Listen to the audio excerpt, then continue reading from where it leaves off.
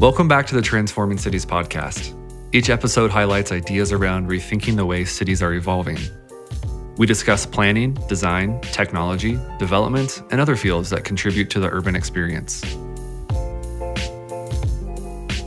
We're real people and we're transparent. And I also think that's part of our success with our clients, and what draws them to us is because we're relatable and we'll talk about real life stuff as much as design. And we're equally passionate about both parts of our lives. On this episode, I'm speaking with Aaron Rosseth and Anne Fritz, partners at ESG Architecture and Design in Minneapolis, Minnesota. Aaron joined the company 15 years ago and was made president in 2017. Anne joined ESG as an intern in 2004, the same year as Aaron, and has since become the director of interior design. ESG's foundation is built on strong relationships paired with an open-minded and creative outlook. The firm recently began the Minneapolis-based North Loop Green 3 project, a third phase to the North Loop Green project that will include elements of housing, office, and retail. A few quick notes before today's episode. If you enjoy the podcast, please share this track and others on your social accounts to people you think would be interested. Also, please rate it on iTunes or other platforms where you listen. This is how we grow, and it's much appreciated. This podcast is driven by Authentic Form and Function. We're a design and technology studio working on tools and platforms to improve the urban space. You can find out more online at AuthenticFF.com. And finally, we want to hear from you. Email your feedback and ideas of who else we should speak with to podcast@AuthenticFF.com. I'm your host, Chris Arnold. Let's jump right in. So Aaron and Anne, thank you so much for joining me today. We're excited to be here. Thank you for having us. So one thing that is specifically unique about this episode is that it's the first time that we're having two guests on the show from the same group. Certainly how you found yourselves working together isn't a one-size-fits-all story. And I would like to start with that. So Anne, tell us a little bit about your early days that has kind of led you to ESG. Well, I've been here about 15 years now, and Aaron and I started within 6 months of each other. And I think looking back when we first met, I was in my early 20s, you were early 30s. And I don't think we ever thought we'd end up where we are. I grew up, born and raised in Minnesota. I had kind of the idyllic upbringing. My mom was a high school English teacher. My dad worked for 3M, a Minnesota-based company. I was a classically trained ballerina. My brother was an Eagle Scout. We had the corner lot with the dog in the suburbs, that whole deal. But I always loved art. And I always looked at space differently. So it's kind of as a natural career path for me. I would steal my brother's castle Lego set and build the entire thing before he even got a chance to open the box. I would design where all of the rooms went in our blanket forts. I could care less about what Barbie and Ken were doing, and rearranged all of my friends' furniture in their doll houses. If I got grounded, I use it as an opportunity to redesign my entire bedroom before I was let loose by my parents. And when I went to college, I prided myself in having the best dorm room on campus with 3 sources of incandescent light and throw pillows. I'm sure my roommates hated me. So it was always kind of a natural progression. Where did you end up going to school? I went to a very tiny private liberal arts school called Graceland University in Lamoni, Iowa, where I majored. I have a bachelor in arts in painting. And then I went on to school for interior design after that. Wow. And did any of your design expertise particularly blossom while you were in school? I know you mentioned kind of having that interior design knack, but did anything else surface at that time? I think then I was really focused on just the fine arts in general, color, composition, all of those things, art history I loved.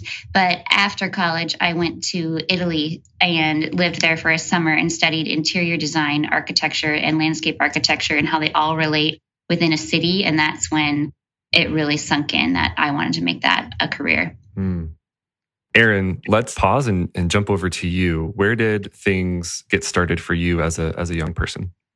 Sounds good. Well, I certainly worked on blanket forts as well. I wasn't grounded, I don't think, as much as Anne, but I was raised in Wausau, Wisconsin, a small town in central Wisconsin. It's a farm town that has grown up many fold since I've been there over 20 years ago. My father was a Lutheran pastor. My mother was a kindergarten teacher. And my two brothers really took their careers in my parents' direction in terms of teaching. They're both professors now, so I was a little bit of the black sheep.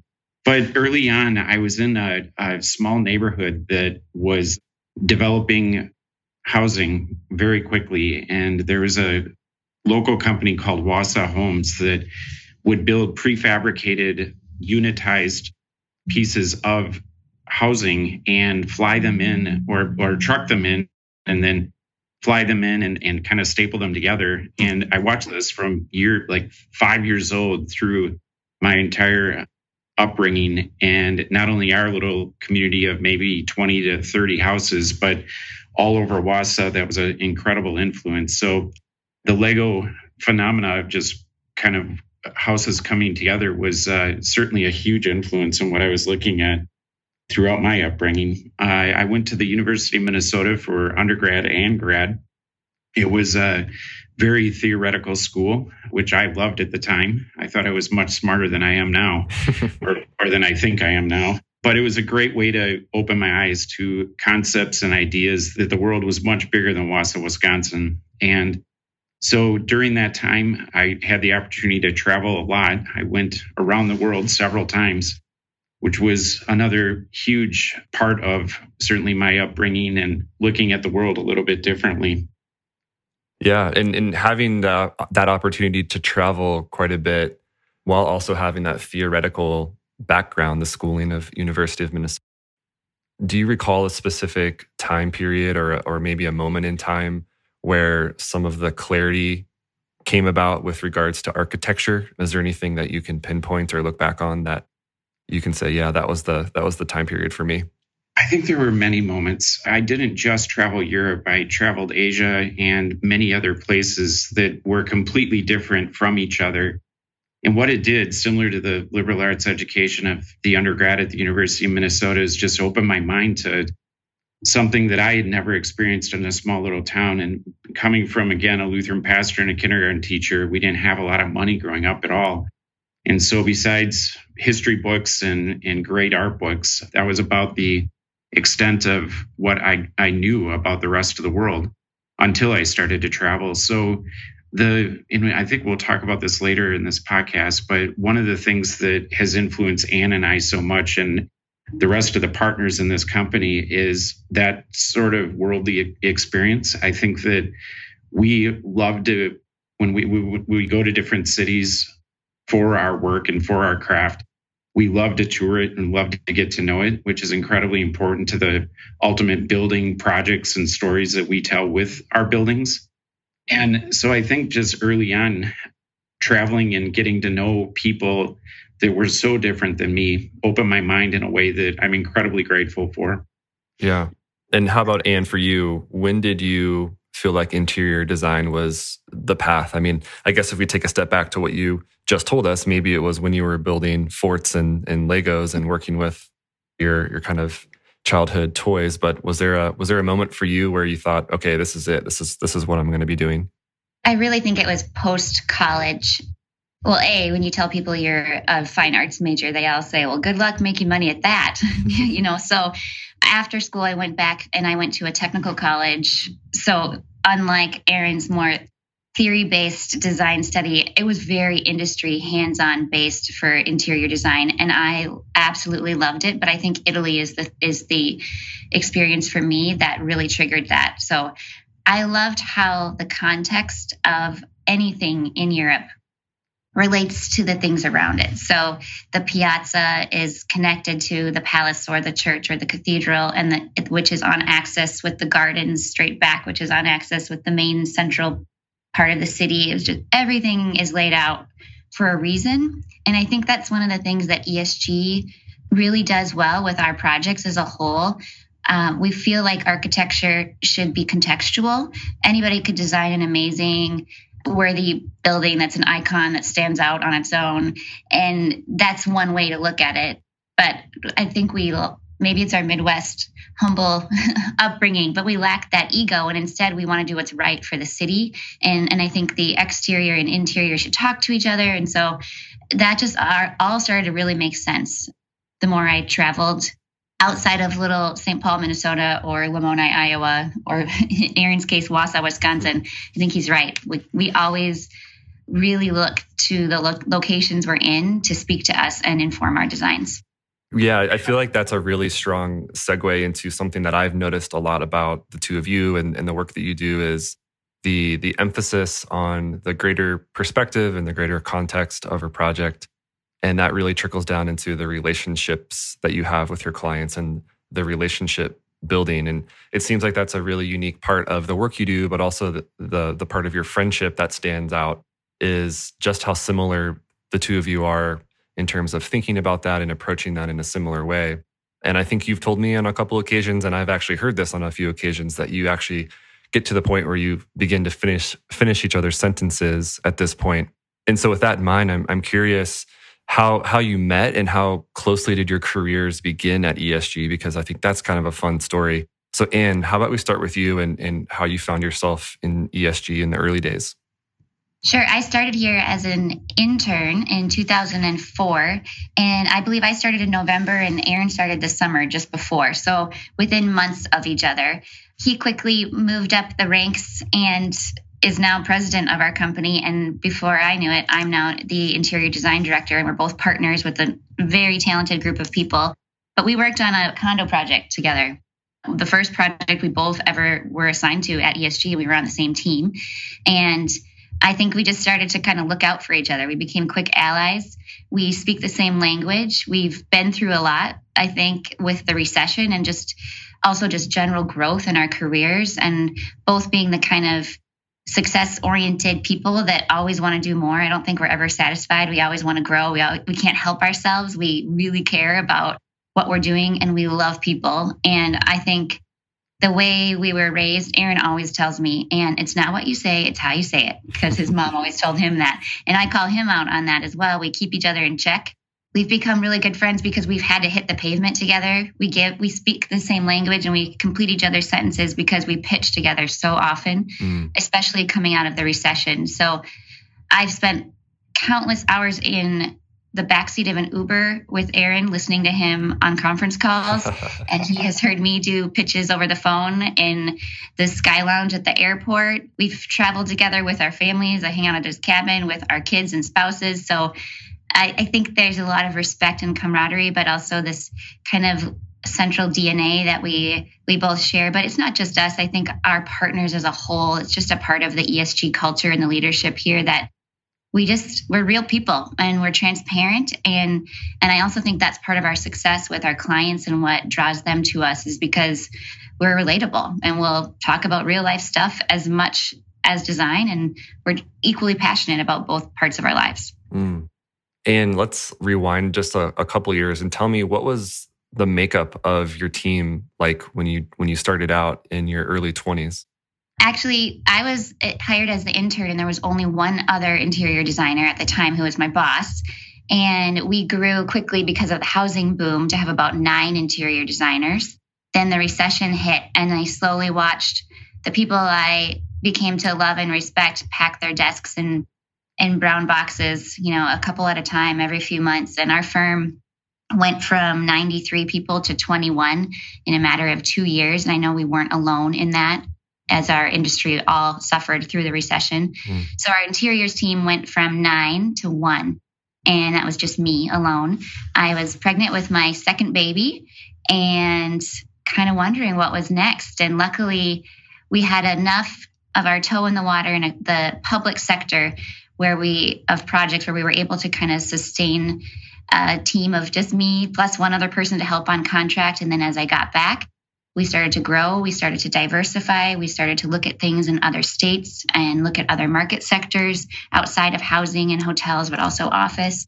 And our interior design team grew because I kept needing help. And I kept saying, I'm going to hire people that are smarter and more talented with more experience, because I don't have any time to train them. So I would kind of raise my hand and shoot off the red flare gun and get more help. And now we have 34 interior designers, including a design partner for myself. So there's 2 of us that co-direct our team. And we're rocking it. It's been great. Right. Yeah. No, that's a huge growth trajectory and starting from humble beginnings, certainly. And Aaron, how about you? When you look back at that time period in the early 2000s, what was that induction process or what was that evolution process for you coming into ESG and learning the team, learning the ropes, and certainly becoming fast friends with Ann? Well, starting in the early 2000s, I was watching ESG from another company do amazing projects. There's some projects that were built during that early time, even before Ann and I came to ESG, that were kind of showstoppers in Minneapolis. Or in other words, they were creating a whole new kind of architectural vocabulary that nobody had seen in the Twin Cities. 301 Kenwood and several others, which were early condominiums, are still showing as good as they did the first day they were built. Just amazing landmark legacy projects. And I thought to myself, while I was at a different firm, I want to be part of something like that because it was so transformative. And then relating it back to, my early history of traveling and whatnot, like that's what I was seeing around the world. So I wanted to get to know this company, which was the reason that ultimately I ended up coming here. But in terms of Ann and I, we do have a special relationship. Her family is like as close to my family as we're incredibly close together. Our kids know each other and play together well, but that isn't just Ann and I. That is true for many of our partners and many of our employees and many of our clients. And I think we talk about it a lot of what is important to us and what we value about ESG and the company. And if you asked of the 20 partners we have, most of them, I think, would have that in their answer in terms of it's about relationships. And to us, it's just we're not here that long on earth. And we better make the most of it while we're here. And being surrounded by people you love and care about is incredibly important. The work can always be there and the work is equally important, but there's something special that comes out of deep, close relationships while you're developing it. Most of our projects are between $30 million and $100 million that take a year and a half to 3 years to build. So if you're surrounded by people during that time that you're not getting along with, it's just toxic and life isn't worth it, in my opinion, if it goes that way. Yeah. Let's talk about something that has to do with relationships and certainly something that has to do with the evolution of a business. And we've alluded to it a bit so far, but I want to jump into the deep end of the ESG first and second generation, as I will call it. And I think this is a really unique aspect and unique story to ESG in how the original partners built the business and now how the business is moving forward. So maybe we start with you, Aaron, and walk us through kind of how that team has evolved over time and what that looks like today. I know that there's quite a bit of story there, so I'd love to jump in. That sounds good, Chris. Ann started to talk about it a little bit, but in 2005, which was our previous peak, we were at 93 people.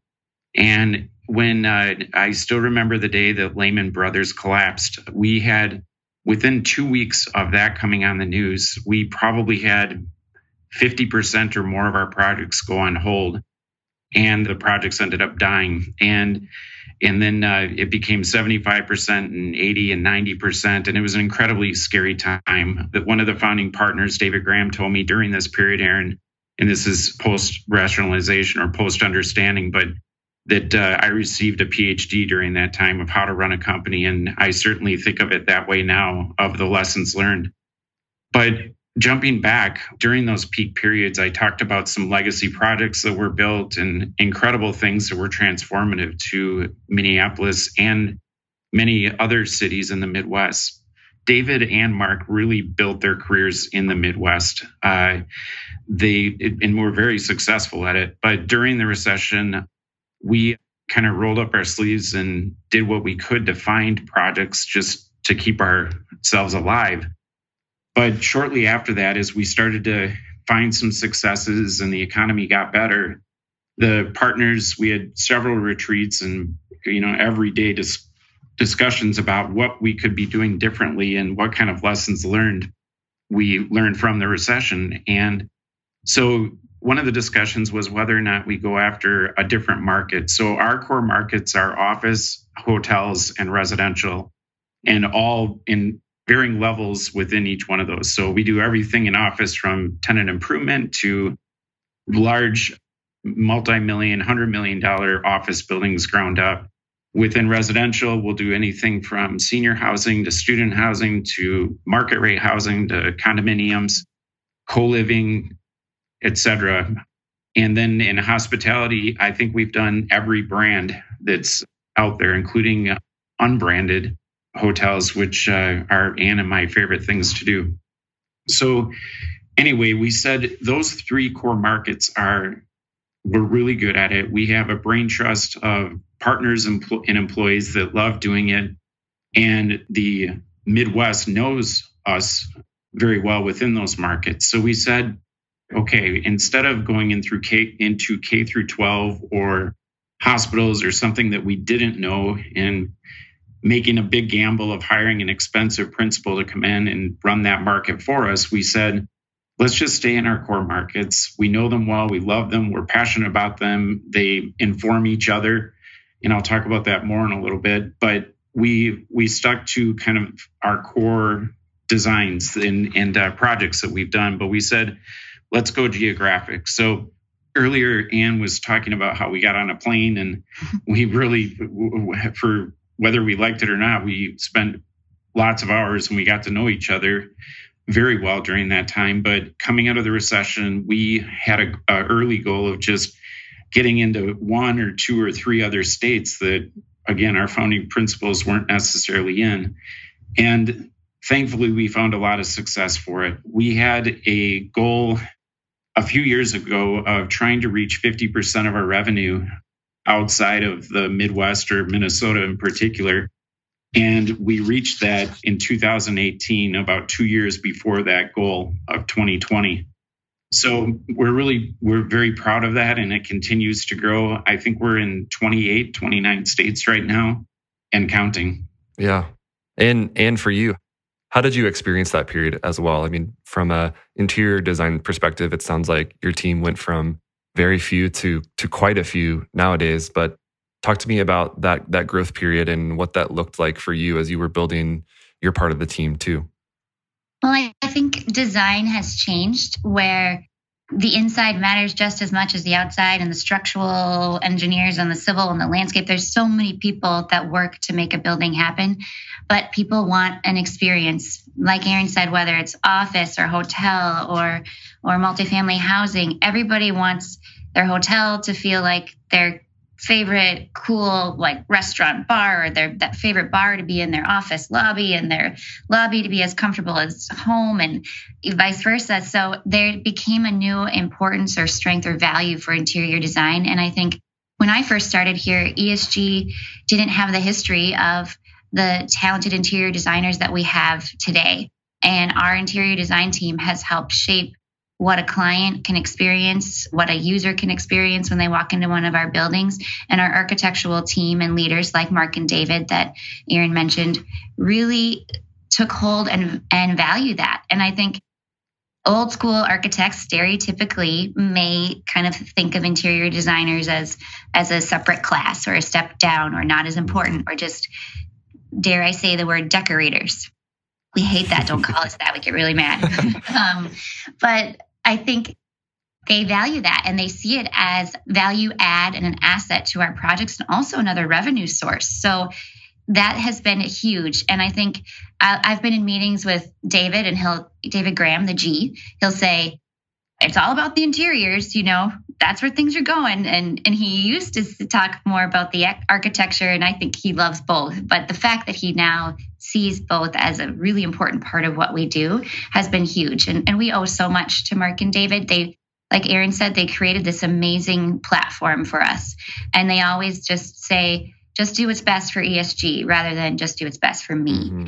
And I think that's how we look at it as we start to make decisions moving forward, not only for our current set of partners, but also the staff that will someday step into our shoes. We hope that the transition is as graceful. Yeah, and that is actually another unique aspect of ESG. Let's talk about that, the generational shifts. And one of the things that is kind of cool about the now is that you and your leadership team is collectively beginning to carry the torch, so to speak, right? So it's currently being handed off to the new leadership, moving kind of from generation 1 to generation 2. And you were alluding to, one day that'll be generation 3. Why is that so unusual in the industry? Well, I'll start. It is unusual. We have many examples in the Twin Cities area that not only isn't going well, but coming out of the recession, a few literally imploded because either they weren't able to get organized during the recession or literally it was just an unfortunate time where people were at the end of their careers and they didn't do any transition planning early on in the company. And we started it about 10 years ago, and Mark Swenson, the S of ESG, is in his 70s, and David is in his mid-60s, the G of ESG. And the E, unfortunately, died early on when they both started the company. So, and there were other partners as well that were in their late 60s, mid-60s that were part of this 10-year conversation. Anyway, long story short is David and Mark were open to it from day one in terms of Mark one of the lines he always says is we could have sold the company tenfold to some asshole in Boston, but we decided to keep the family going. And so it's very important for them that their legacy is not just about cash and cashing out. It's about what they've done to kind of instill values and design discipline and design principles in our company in a way that all of us have inherited and believe in as much as they did and are taking it in a new direction. So we are very proud of that. One of the reasons that it happened, just in comparison to several other companies that aren't making it happen, are David and Mark weren't overly greedy with where our stock value was. We aren't a publicly traded company. It's all an internal stock, but we do our own valuation and vote on it each year. And thankfully, because they knew that they weren't going to sell it to somebody else, and they knew that it would be difficult for architects and interior designers to buy into a company that is expensive, they kept it artificially low. During that time, there was other ways of compensation that we were able to take care of them, so to speak. But nevertheless, big picture, they allowed stock to be lower than the value, again, of some Boston firm or some other company buying us out. So it's very fortunate for us. Any one of us probably could have started our own company because we all have a kind of a dire entrepreneurial mentality about the way that we exist and the way that we run the company now. But it wouldn't have had the kind of richness that it does because of what we learned from Mark and David and where we're taking it. So not only the richness, just the intellectual kind of knowledge and projects and everything else, we're very fortunate because of it. And I think you mentioned once that you feel like the baton has been passed and it feels like you're literally running with it down the track. And I'm curious how this transition has felt for you from an interior design perspective and a storytelling perspective, knowing that so much of ESG's work is very story rich and experience focused.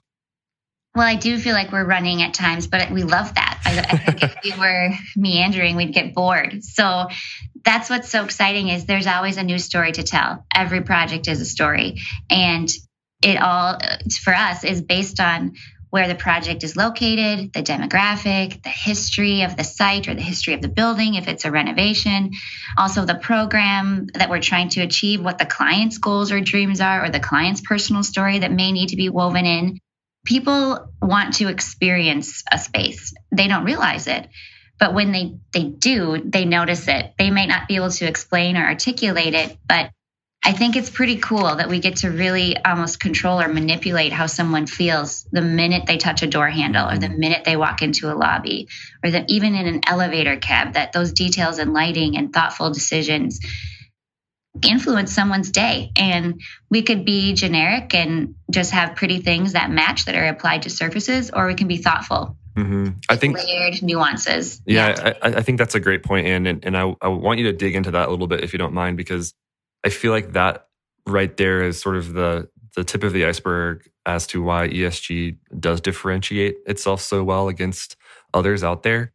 When it comes to that approach and thinking through those experiences, the touching the door handle for the first time, for example, why are you different, or how do you approach things differently? I think it really comes down to us being good listeners and being open to what our clients are asking, but then also doing our job as designers and pushing them to be open to something that they don't even know they want yet. We really care about just looking at a project differently and thinking about how can we make this meaningful? How can we make this thoughtful? Why am I making this decision? If you have an end goal or a story or some design pillars that you're working around, I think it makes it easier to make even the hard decisions when we have to cut things because of budget, when we have to make a fast decision because something is discontinued. If we can go back to those core principles of why we started, then you don't have a design that gets vanilla or watered down. Mm-hmm. Aaron and I look at projects all over the country, as well as a lot of our leadership, whether it's housing or hotels or office. And as you tour those comps, it's interesting to feel like, you know what, we got this. Like we can handle this. We do it differently. I call it prepackaged luxury when I walk into a lot of these other projects. They're nice. They hit the price point. I'm sure they meet the client's pro forma.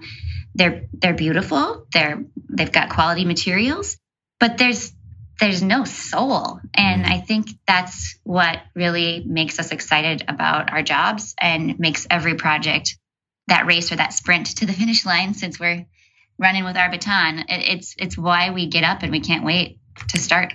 I made an early note, and you mentioned the phrase purity of purpose. And I want to know how you maintain that purity of purpose when you're asked to shift gears or when the project scope changes. How do you maintain that focus? I think it's a designer's job to remind a client where they started or why they called ESG in the first place and picked up the phone. Our job is to constantly go back to the beginning and then carry that story and that link all the way through.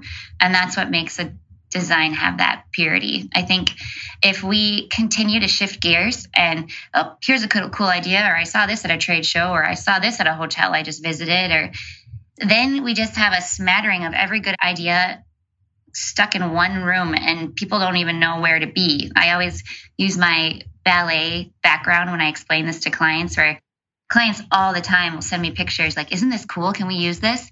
And I always say, put it in your back pocket and save it for the next one. And I talk about how there can only be one prima ballerina. If there's a ton of soloists on the stage, the poor guy in the light booth has no idea who to focus on.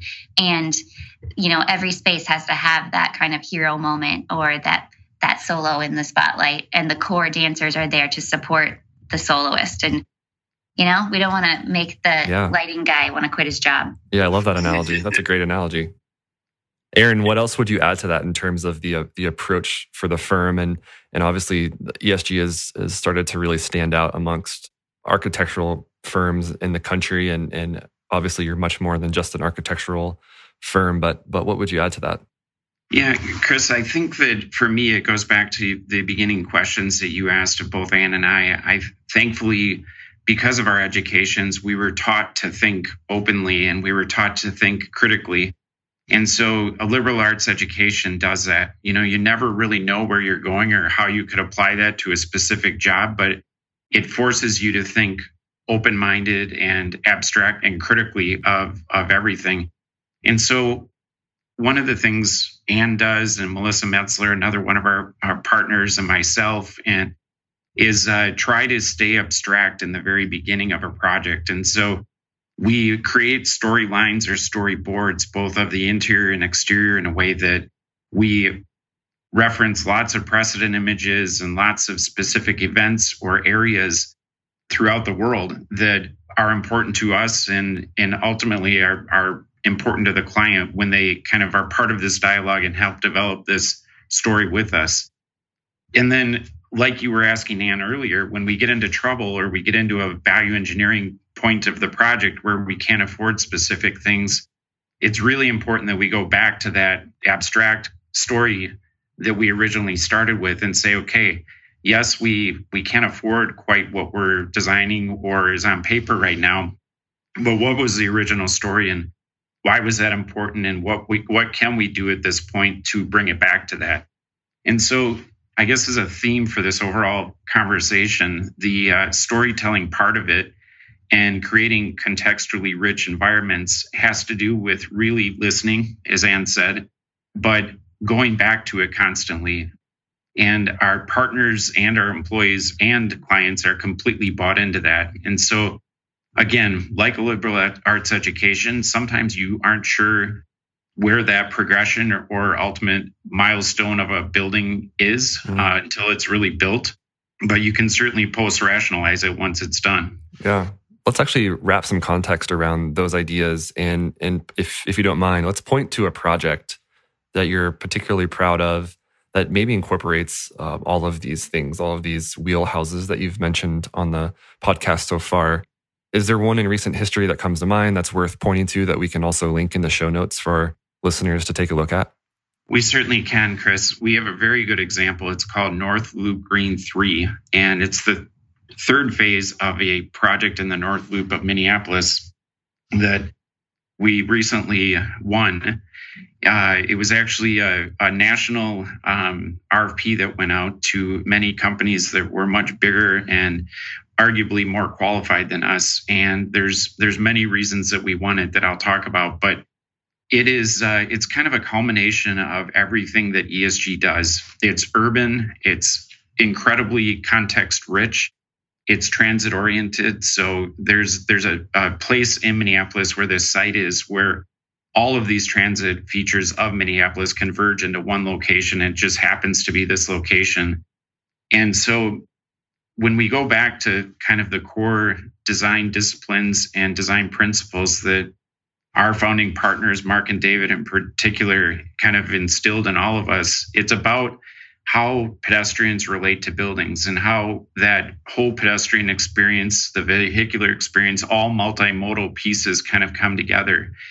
And the North Loop Green 3 project is kind of, again, the culmination of that. It also happens to take care of all the food groups of ESG. So it's housing, which also has a hospitality component to it. It's a short-term stay component, which is a massive disruptor in multifamily houses in a positive way. And then office and retail. So it's everything that we do kind of in one project. And what would you add to that as far as excitement around North Loop Green, or maybe even some information on where we could learn more about North Loop Green? I think for us, when we found out we won that project, we literally rolled out the champagne bottles and popped corks for the whole office. It is definitely the dream project. And I think we're all really excited that it'll be a signature thing for ESG and also for the client, for the city. When you're sitting at Target Field watching a Twins game, if you look down the third baseline, we're disrupting the skyline right there, just beyond. It's pretty cool to know that we're doing that, to drive through a city and say, look, kids, mommy designed that or worked on that. That's pretty awesome. Chris, when we won the project, we sent a string of texts to our partners and the key employees that were part of the project. And I've never seen a longer kind of string of massive emoji excitement. It was really excitement. Really, really fun. One of our founding partners, Mark Swenson, wrote me in that text string and he said, do you realize where this is taking ESG? And then he said, ... to a whole nother level. So for us, it's wonderful that it happens to be part of kind of the transition from our first generation to our second. And so it's symbolic in that way. And it's exciting to see where, we can take that history and development that has happened for so many years that has kind of come to this point for all of us and take it to the next chapter. As we begin to wrap up, I want to come full circle and just note how much of a theme seems to come out in terms of clients being friends, relationships being so positive. Certainly, Aaron and Ann, the two of you have grown into such a great friendship and included your families in that. I want to hear from you before we start to sign off here, what you think is coming next for ESG. What are you most excited about looking forward? I would say, we're looking forward to building our new home, our new office, which will be in the North Loop Green project. That's going to be pivotal and really exciting. And it will also kind of time out with that transition of the new leadership moving forward and really creating an environment that really speaks to who we are today, building off of what was founded by Mark and David and our founding partners. I think that we are thrilled to continue that really rich, deep relationship-based approach that they started and that we've just continued. I think people don't want blazers and shoulder pads and architects with big egos and prima donna designers. They want people that are genuine with big hearts, that are passionate, that care about what we do. And that passion and that genuine quality comes through. And when we look to hire and grow new employees, or even when we look to grow our client base, we look for that connection, that relationship-based person-to-person connection. And that, I think, is what makes us different. And that is what makes our work really stand out. And that's what we're going to continue to pursue in the future. Mm. Yeah, you said it very well. Anne, Erin, anything to add for you there? And she said it very well. The two things that I would add to it is Northwood Green 3 is a stepping stone for the types of projects that we want to do around the United States. We all believe, all of the partners especially believe, that mixed uses of all programmatic kind of types in architecture and interior design, the future of our cities. It's not just singular object type architecture that is going to make our cities rich. And so back to sort of the education and starting of our beginnings and where we're going, the richness of any city is where we all come together, where we live, work, and play, literally. Although that's a little cliche, it's true, and ESG does it. The second thing is now it's time for us to sort of focus and organize ourselves in terms of the next generation, become as recession-proof as we can through the diversity of geographic locations, et cetera. But then ultimately, it's our turn then to pass the torch as well. So bringing up young staff and young employees to eventually take over our positions is the ultimate goal. Thank you both so much for joining us today on the podcast. Clearly, you have great experience. You have great worldviews that you bring to the table at ESG, and it's been a pleasure hearing that story. With both of you having so much experience and insight, this is one of my favorite questions, and I'm thankful I get to have two answers today. Who else should we be paying attention to that you all are inspired by or you feel like is doing groundbreaking work? I would say more recently, I've been so inspired by the younger staff. They blow us away daily, and we are so lucky to have some of that talent in our office. And the tools that they can use, the technology, the way they're able to speak about design, it makes me feel really comfortable that we're leaving this firm someday in really capable, good hands. They blow us away daily and knock it out of the park. It's amazing to watch. Chris, unfortunately, like we had talked about earlier in the podcast, where Ann and I answer each other as questions or answers, my answer is the same. The employees that we have and the younger ones especially are just blowing us away. And I'm so excited for the future of them. Hopefully they stay with ESG for their entire careers. But even if they don't, they will transform this city once again. Erin and Ann, thank you so much for joining me today. Let me roll out the red carpet, ask you what you're up to and where the world can find you online. Feel free to give any shout outs or links that people can take a look at. Thank you, Chris. We are at www.esgarc.com. Also Facebook, LinkedIn, Instagram, and Twitter. So just look us up, ESG Architecture and Design. Perfect. Guys, thank you so much again for your time today. Thank you. Thank you. Transforming Cities is brought to you by Authentic Form and Function, the digital design and development team that just might be a perfect fit for your next urban project. If you're a new listener, you can follow along at authenticff.com/transformingcities, or you can simply subscribe through your favorite apps, including iTunes, Spotify, or Stitcher. Thanks for joining us.